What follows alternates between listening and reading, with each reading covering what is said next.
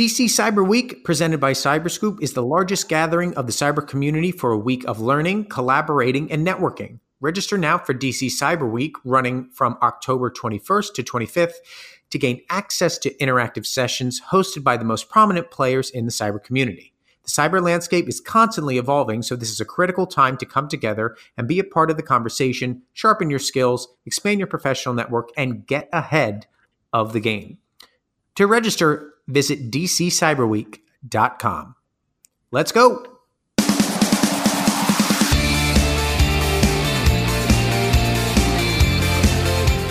Welcome to Securiosity for August 16th. I'm Greg Otto. And I'm Jen O'Daniel, bringing you the best weekly wrap-up of InfoSec news. It's been a quieter week as the cybersecurity world recovers from Hacker Summer Camp, but we've got some updates, particularly from the Capital One case. In our interview, we talked to Jonathan Kuch from Threat Quotient about the cybersecurity issues surrounding the upcoming census. Another big business is ready to IPO. We will break it down in the business section, but first, let's talk about everything else that happened in the InfoSec world. It looks like Capital One was not the only business impacted by Paige Thompson. According to federal court filings made public Wednesday, the alleged Capital One hacker may have siphoned data from more than 30 other companies. The revelation was part of the evidence used to argue that Thompson must be detained before trial or else pose a danger to the community and risk of skipping out on further court dates. The government also said that Thompson has told law enforcement that she neither sold nor otherwise shared any of the data that she stole from Capital One or any other potential victim. Greg, give us details. So this was part of a court order that made sure that she doesn't get bail, that she's held before the actual trial. And it was really interesting in that the government seems to be saying that they towed the line here, because what they said was that they found terabytes of additional data Thompson took from more than 30 companies, educational institutions, and other entities.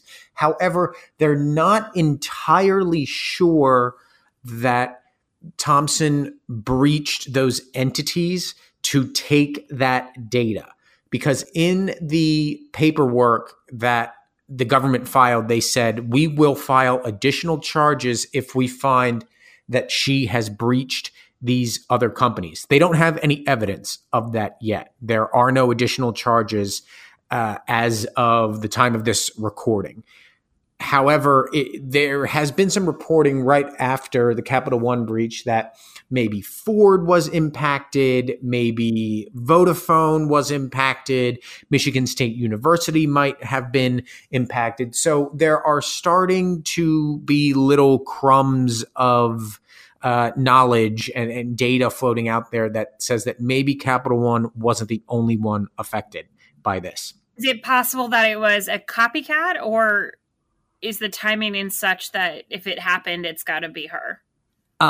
There aren't any details in the filing that say whether it is a copycat or not. All it does say is that the government is investigating and they expect it to take months in order to figure out who exactly was impacted beyond Capital One. So maybe, I mean, we'll see what the government sort of overturns there in their forensic investigation. But also, we had talked about how there seemed to be some mental illness and some mental problems there. And the government went into some more detail on that. And it looked like there was some pretty bad mental health problems there.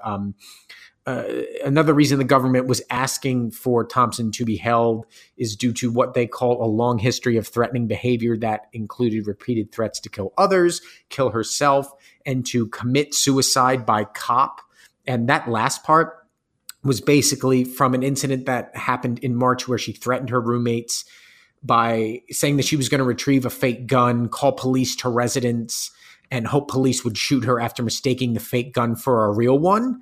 Oh, so, God. yeah, that's obviously behavior that is deeply rooted in some mental illness. And I think sure. Also, we had talked about how there was a heavy police presence for when they actually arrested Thompson. And it turns out there was a big reason for that.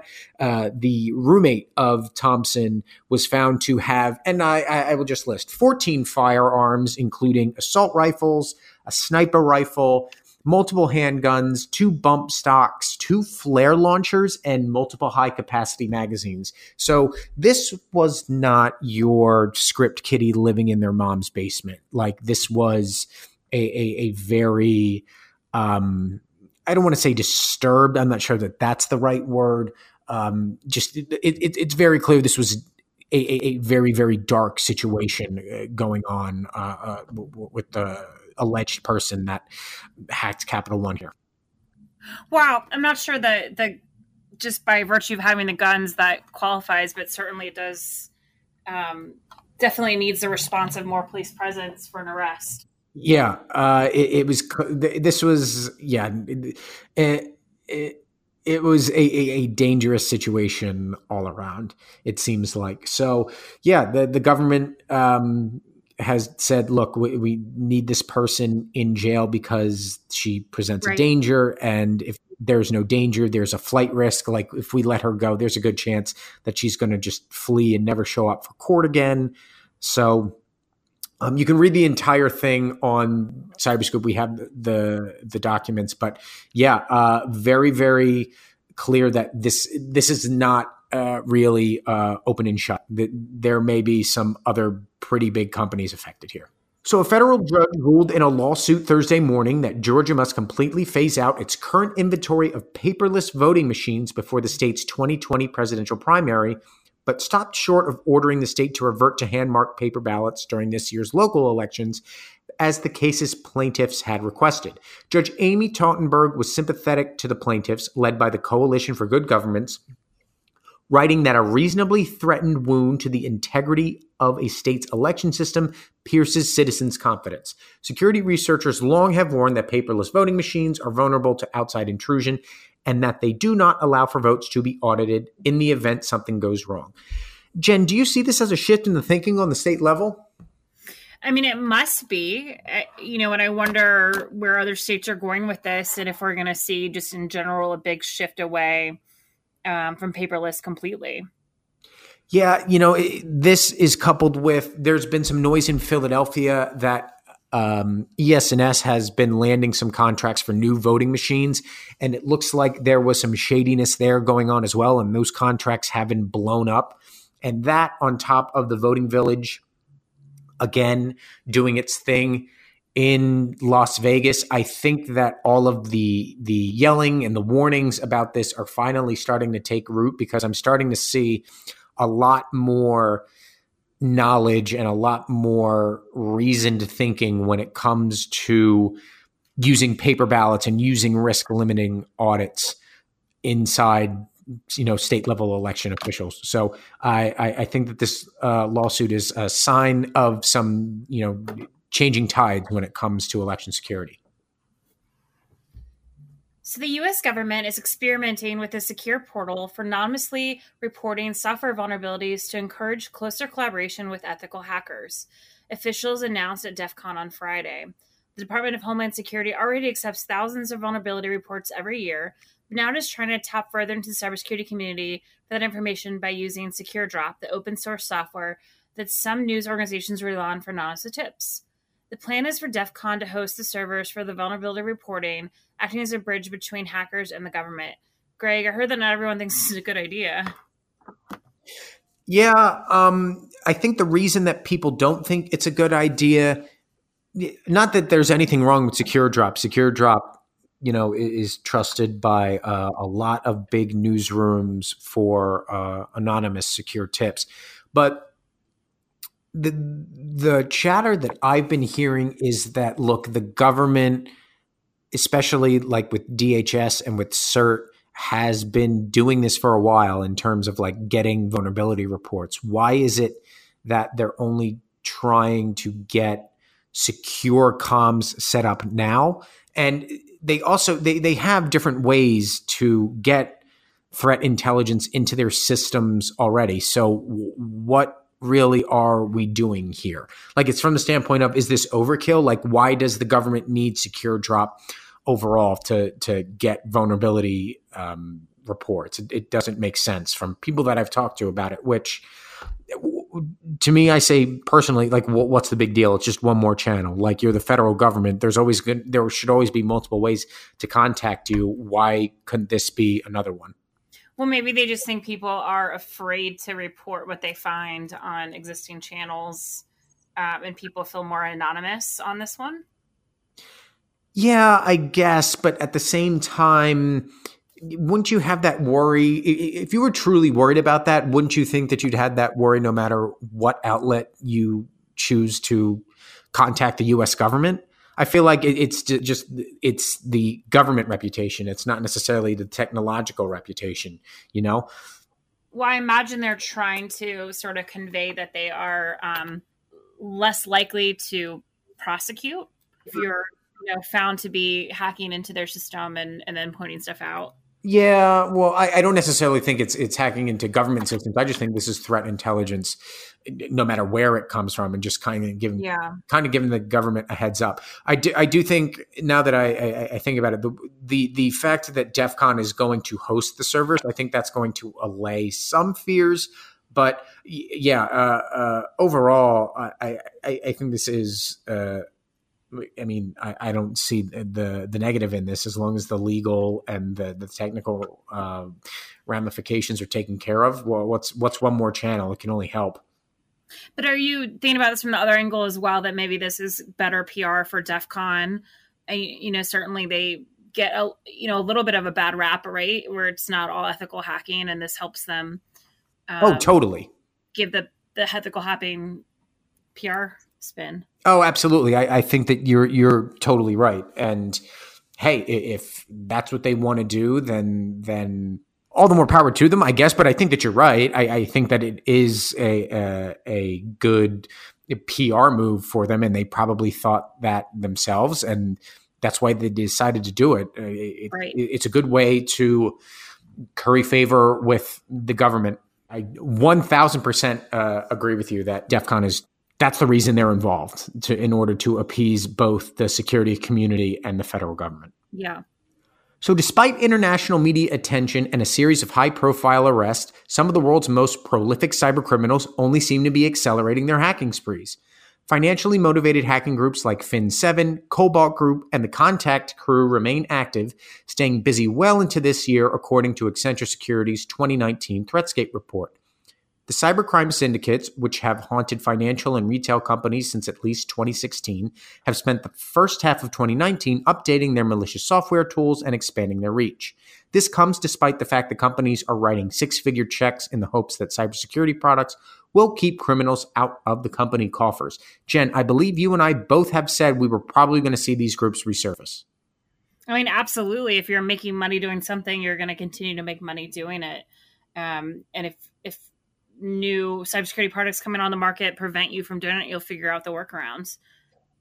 Right. And even though these guys have been arrested, the supposed ringleaders of Fin7 have been detained and are looking to be extradited if they haven't been extradited already. It seems like there was some effort put in to try to crush these guys from operating, and it's clear that did not work. So, yeah, groups like Fin7, Cobalt Group, they're all going to keep doing what they're doing. I'm not surprised that they haven't seemed to go away at all. I will say, however, and we talked about this within our newsroom earlier this week, Contact Crew just seems like the weakest name for a cybercrime syndicate ever. Like, it sounds like a PBS show for kids almost. Like, get a better name, guys. I mean, the other names aren't that good either. But I think it's like everything, right? Like we all think we're really good at our jobs, but at the end of the day, we could be replaced the next day, and this goes for crime syndicates too. Yeah, I guess just we're all just cogs in the system, I guess. I guess so.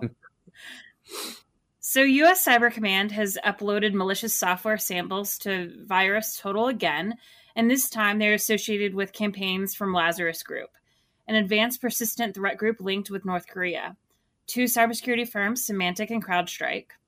The group is especially known for its financial motivations, and these malware samples seem to indicate that they continue to be after the money. The release marks the second time in as many months Cyber Command added malware details to the security repository as part of an information sharing effort with the private sector. Greg, what more do we know about the malware? So it looks like this malware is related to a campaign known as Electric Fish. And what Electric Fish is, it's a tunneling tool used by North Korean hackers, and it allows an attacker to use a victim's network as a hop point and tunnel traffic, basically as a masking agent almost. Just hides malicious traffic.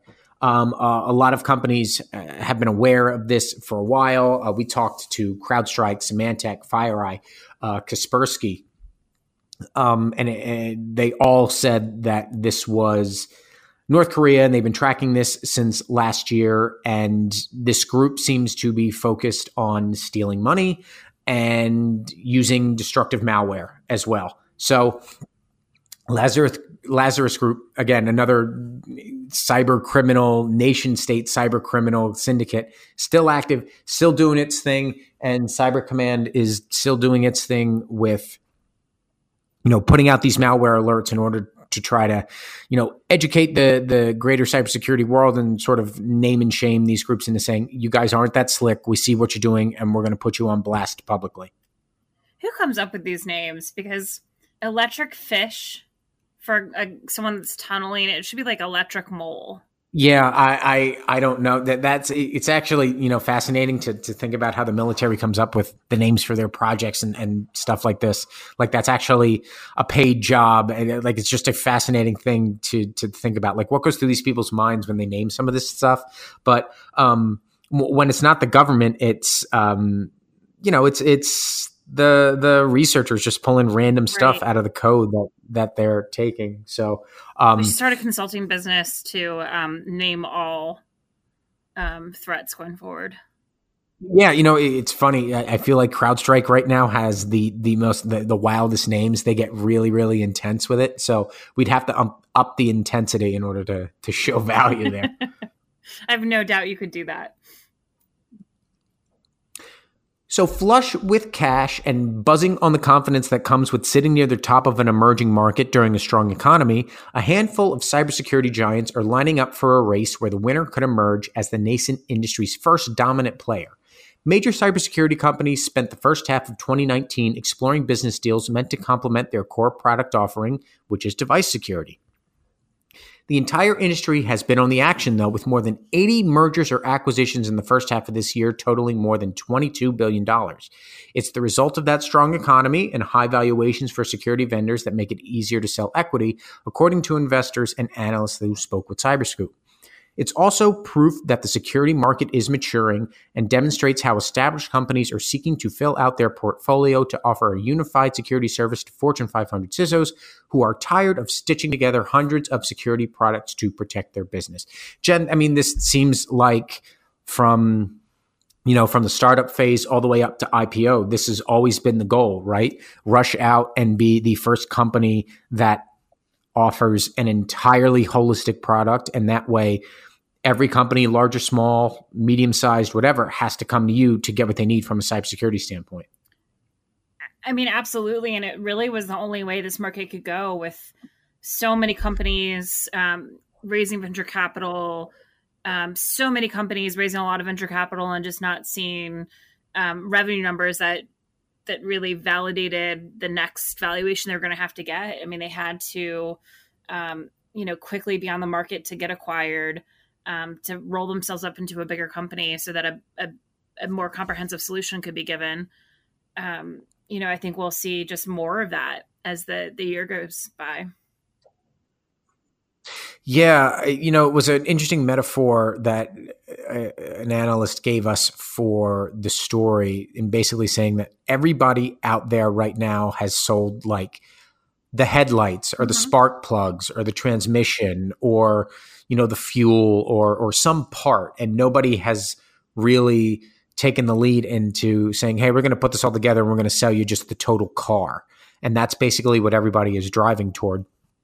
Just the entire suite of products under one roof. And we looked at, CrowdStrike, we looked at Palo Alto, we looked at Cisco. Like, these are all the companies that are at the forefront and are kind of at the lead to getting to this point where they are the dominant player. But it's clear that everybody's trying to rush to do this. And on the second tier level, we've seen the consolidation. If they're not going to be able to get to the front of the pack, they're going to hope somebody from the front of the pack chooses them. Yeah. Buys them up.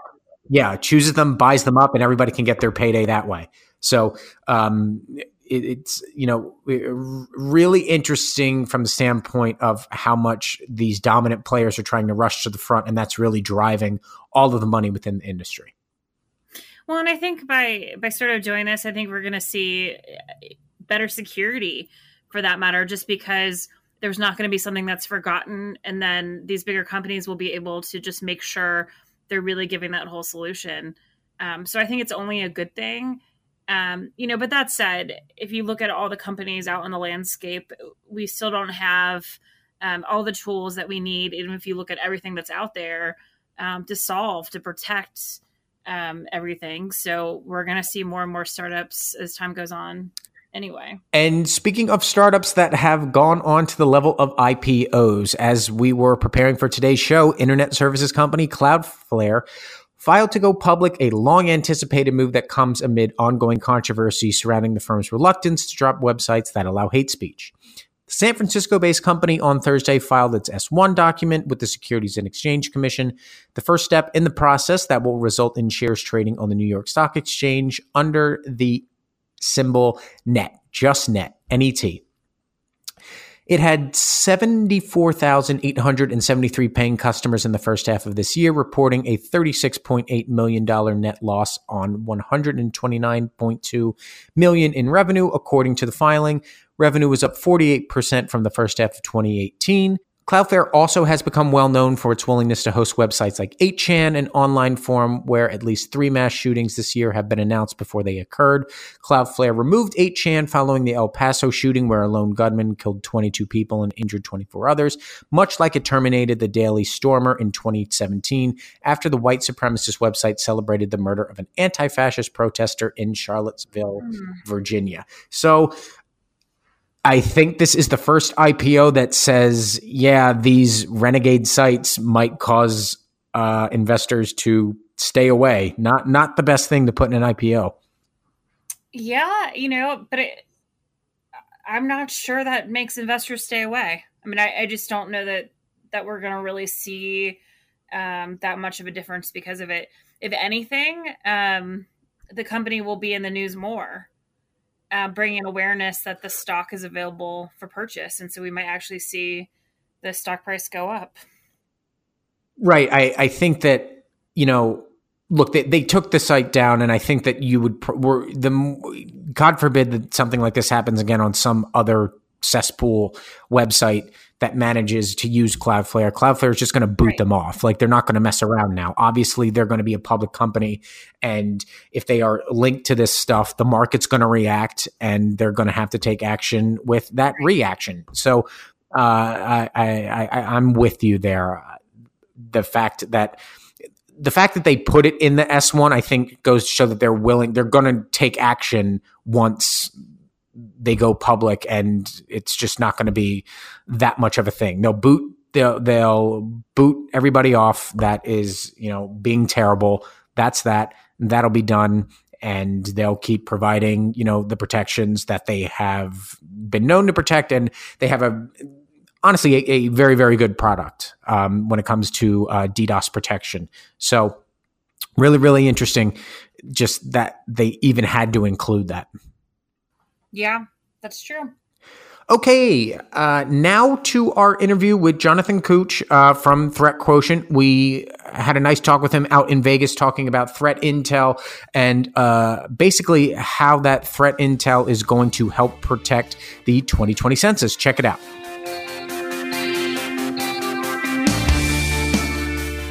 All right, joining us now is Jonathan Cooch, SVP of Strategy for Threat Quotient. Thanks for joining us. Thank you for having me. So, share a little bit about your background, specifically within the threat intelligence space.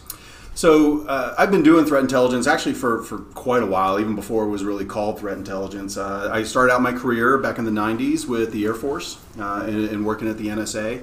I've spent really the first decade of my career more on the offensive side, learning about how people go about attacking networks because I was doing part of it myself. Okay. And then in 2006, I was a co-founder of Eyesight Partners, which specialized in commercial cyber threat intelligence. Okay.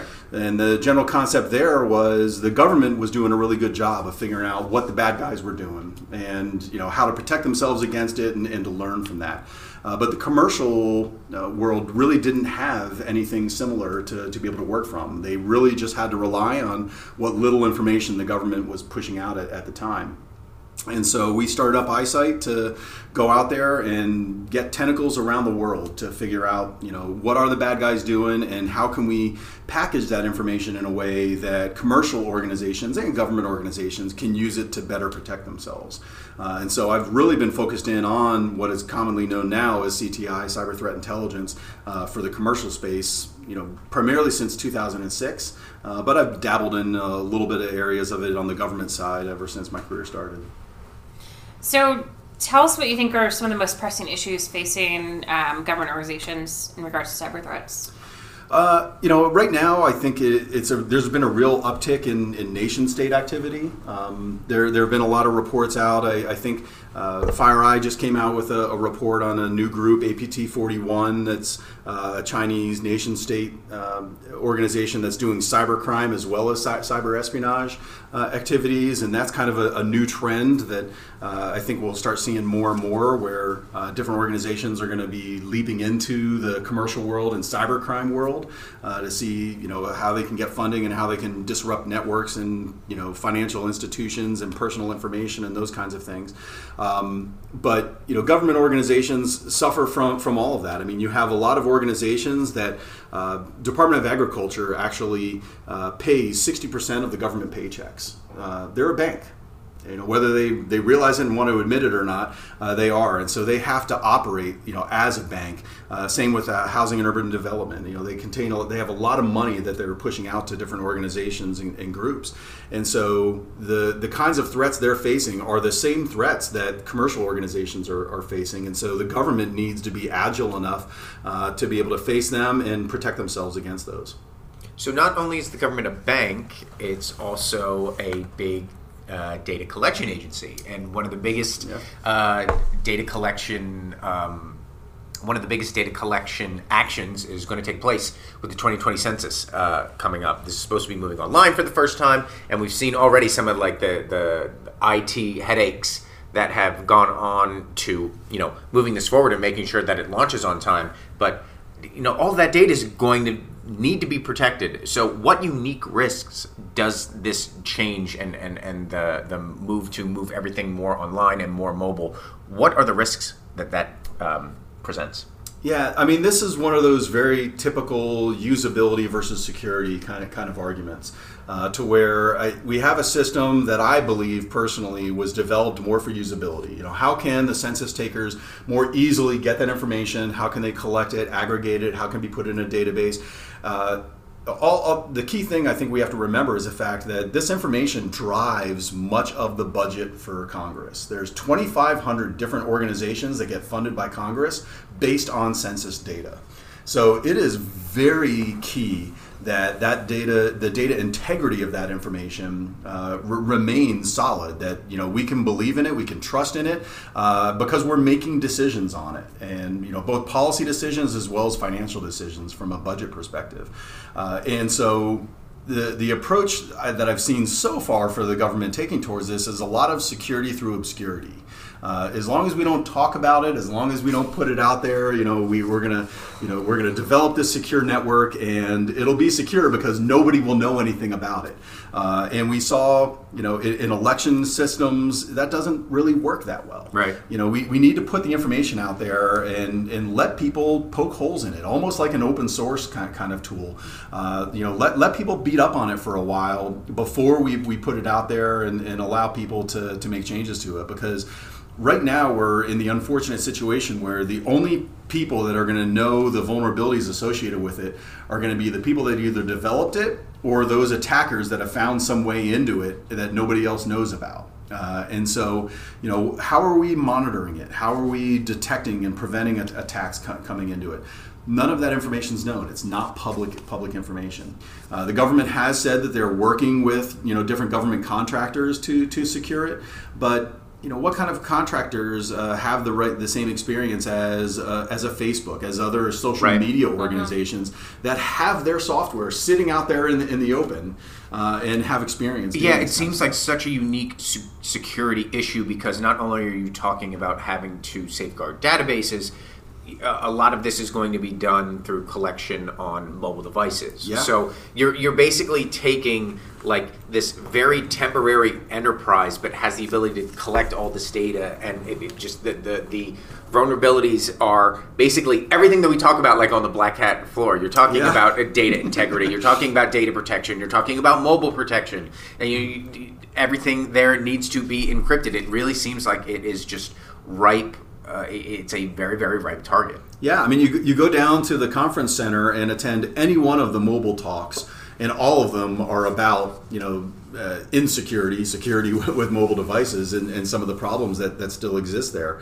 And you apply that against a custom app that'll be developed running on. What my guess would be is they're going to take a custom version of the OS for whether they go with Android or iOS, but they're going to most likely have a custom version of that. It's going to communicate up. Is it communicating over a VPN? What kind of security and credentials are there? There's encryption of data at rest, encryption of data in transit, all those typical security principles that need to be followed that I just have no idea. And so I also get worried when you're talking about mobile devices, how are those mobile devices connecting up to be able to send their data back? Are they going through traditional ISPs? Are they going through mobile access points? Or how is that data being transmitted from a telecommunications standpoint? And what's the ability for a third party to do a man-in-the-middle attack, to sit there and have my portable cell tower, which always seem to pop up at Black Hat every year. It's right? Rather interesting. So so speaking of that, right? So should I not be filling out the census? Am I at risk here? And what should the government be doing to protect me? Yeah, I mean, it is to a large degree a double-edged sword in the sense that we need and want the census data to be as accurate as possible. We need people to be filling out the census data because budgets are based on that. And so we need that to have that information available. But at the same time, I not only need all of the people out there to participate in the census, but we need the government to properly manage and maintain that information in a secure way.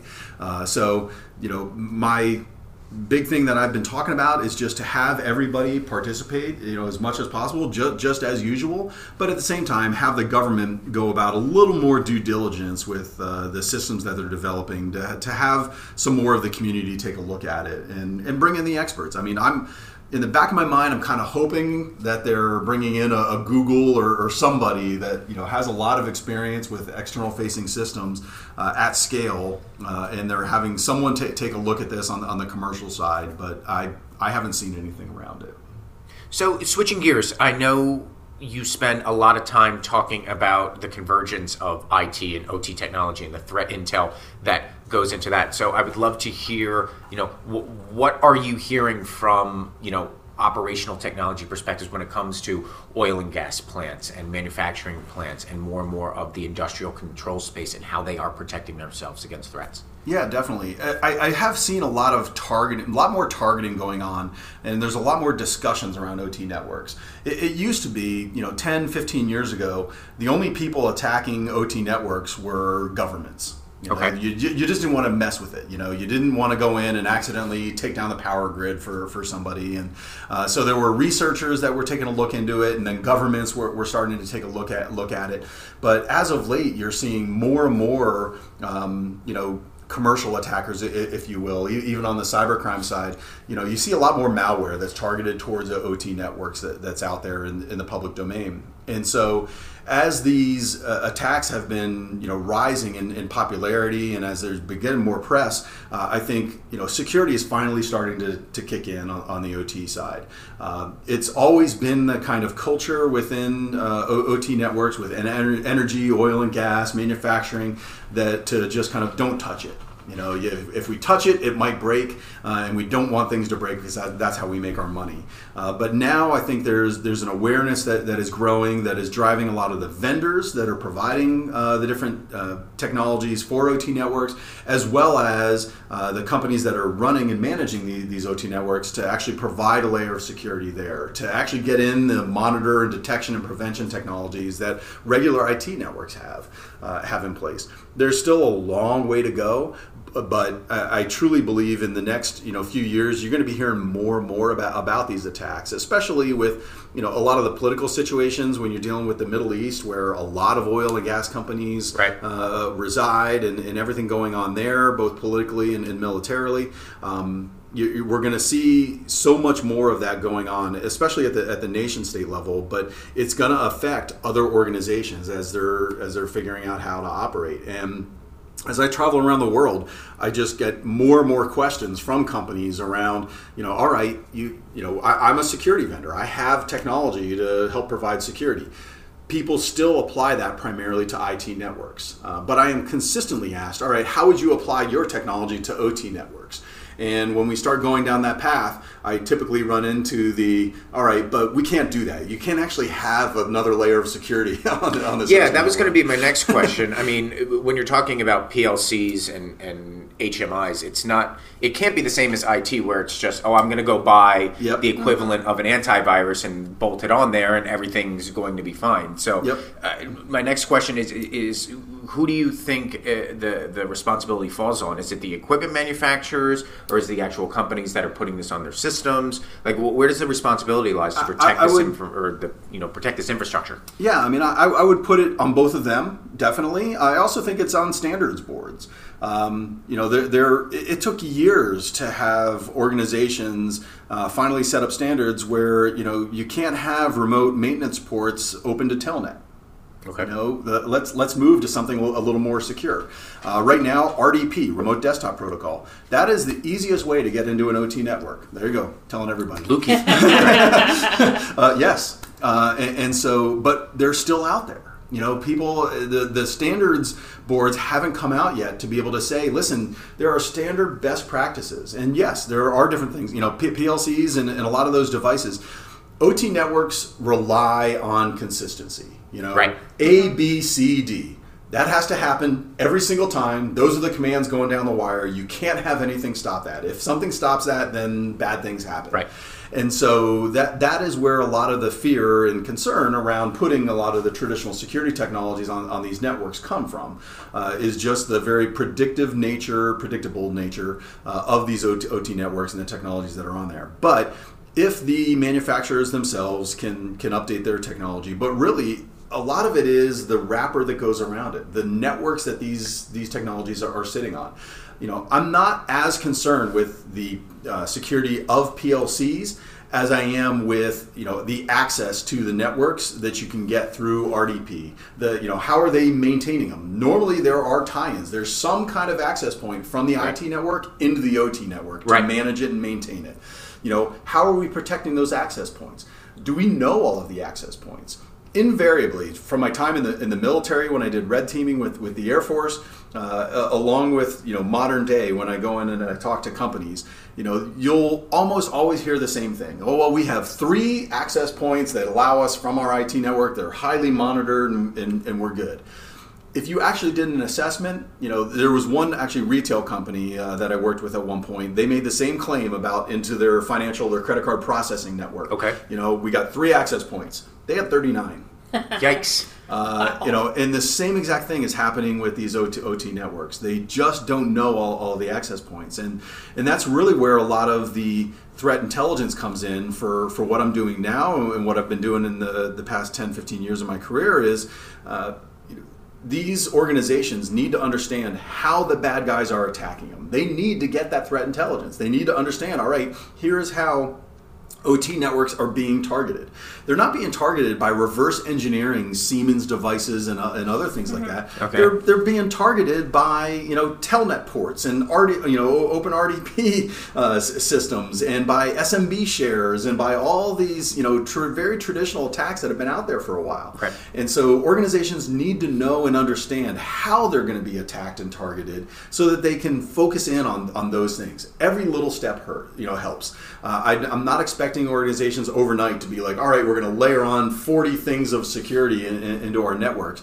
But just doing one or two things is a really good start. What percentage of our critical infrastructure has sort of layered on one or two things to be more protected? And that gets into how you define critical infrastructure. There's the 19 or 20 or however many they define. I mean, keep it to oil, gas, and electrical grid. You do that, and I think they've done really well on and they're getting better on their IT networks, because it's also a matter of protecting our intellectual property and the advancements that they've made. There's been a lot of attacks against oil and gas and other kinds of companies where they go in for bidding. There was a large bid in Brazil a few years ago, almost a decade ago now, where they needed to develop new drilling technology in addition to the bidding. And those companies were under cyber attacks because they were trying to figure out, all right, what kind of drilling technology had these companies developed in order to get to these new drill sites, and how much were they going to bid on it so that they could get underbid in the whole process. And so I think most companies have done a better job at trying to fight back against those kinds of attacks in very traditional ways that a lot of other commercial companies have done. On the OT side, though, I still think that there's not much that's being applied to those networks. Simple anomaly detection and behavioral analysis, I think, would be perfect for those, because ABCD has to happen. So I'm just looking for anything other than ABCD on those networks. But I do think that there's a long way to go, but there's still a lot of hesitancy for them to apply even any layer, even basic layers of security around there. And all they need to do is read some of the modern threat intelligence, recent threat intelligence on how their organizations are being targeted, and say, all right, how does that apply to my network? What kind of access points am I offering in? So, Jonathan, we end every interview on a random question, but since we're here at Black Cat, we are curious to know, how do you protect yourself online or within the realm of cybersecurity? We have all of these professionals, and we talk about all of this technology and how it always should be protected. We want perspective on how you do it on a day-to-day basis. Yeah, for my own personal information and mobile devices. So, having worked at the NSA and the government, I will say, raises your level of paranoia to a large degree, but it also brings you to this point where it's just almost like your information's out there. And so my general approach tends to be an assumption that my information is out there. So what am I going to do now? Assuming people have my credit card numbers, assuming people have, my social security number and everything else like that, because the government has it, and I know people can break into the government very easily. So, they have all that information on me. So I always operate with that thought of, all right, assuming somebody has a lot of this information, what can they do? Can I add in two-factor authentication and stuff like that, assuming people have my passwords? What kind of things can I do to secure my access to social media, to my banking, to other things that I use on a regular basis, in a way that, if my information is all out there, it doesn't matter. They still won't be able to get access to the things I have. I also try, I very much, I'm an engineer at heart, so I follow the KISS principle, the keep it simple, stupid. Every time I try to do something that involves security, I make sure that I can basically use it on my mom. I do the same thing. That's a barometer that I use, the mom test. Exactly. And it's funny because with a lot of these interviews, my mom listens, hi mom, to a lot of my interviews, and I try to make sure I explain things in ways that maybe she can understand and do it. But every time I go back home, I will implement, I install them a mesh network, but I make sure that they have good security around it, that I make sure that it's limited, you can only get access to their network if you're a known device. And if anybody comes over to their network, they have special guest access that's outside of where the rest of their devices are and things like that. And so I just try to set things up to try and make it as simple as possible for them. But also, once again, leveraging all the things out there with the very basic assumption that all your information's out there. What do you do now? Okay. Hooking mom up with the mesh network. You're a good son. Yeah, exactly. Good son. Jonathan, really appreciate you hopping aboard. Thank you. I appreciate it.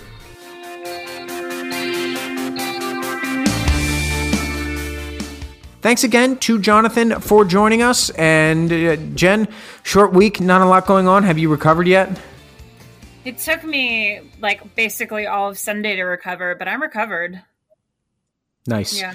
I think that the rest of the hacker world it's been a quiet week for once. I will say that it seems like everybody's kind of sleeping off the residual effects from Hacker Summer Camp. Do you have a favorite part or talk from DEF CON? So I myself was not at DEF CON, but my team was out there, and they really enjoyed the Aviation Village. Mm-hmm. It looked like we have a really interesting story up on our website now talking about how, not only was the Aviation Village there to sort of poke and prod at what goes into, aviation and technology, but also it seems like the U.S. government used it to try to recruit hackers into their ranks. And look, we talk about the cybersecurity shortage all the time.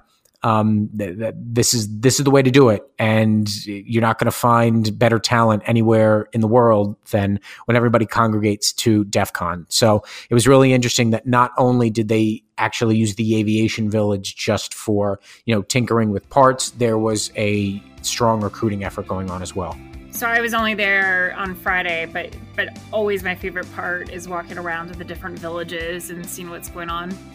What village did you pop into? I popped into Aviation. Okay. And I spent a little bit of time there. I stopped by and saw the voting booths, and just kind of walked around, caught a couple talks. But again, I only spent like a half day there before I had to go do something else. But always really interesting. Yeah. Always fun to people watch too. I love watching the personality that comes with DEF CON, and I definitely want to be able to spend more time there next year. But for this week, that will wrap it up. Thanks again, and we will be back next week. As always, stay curious.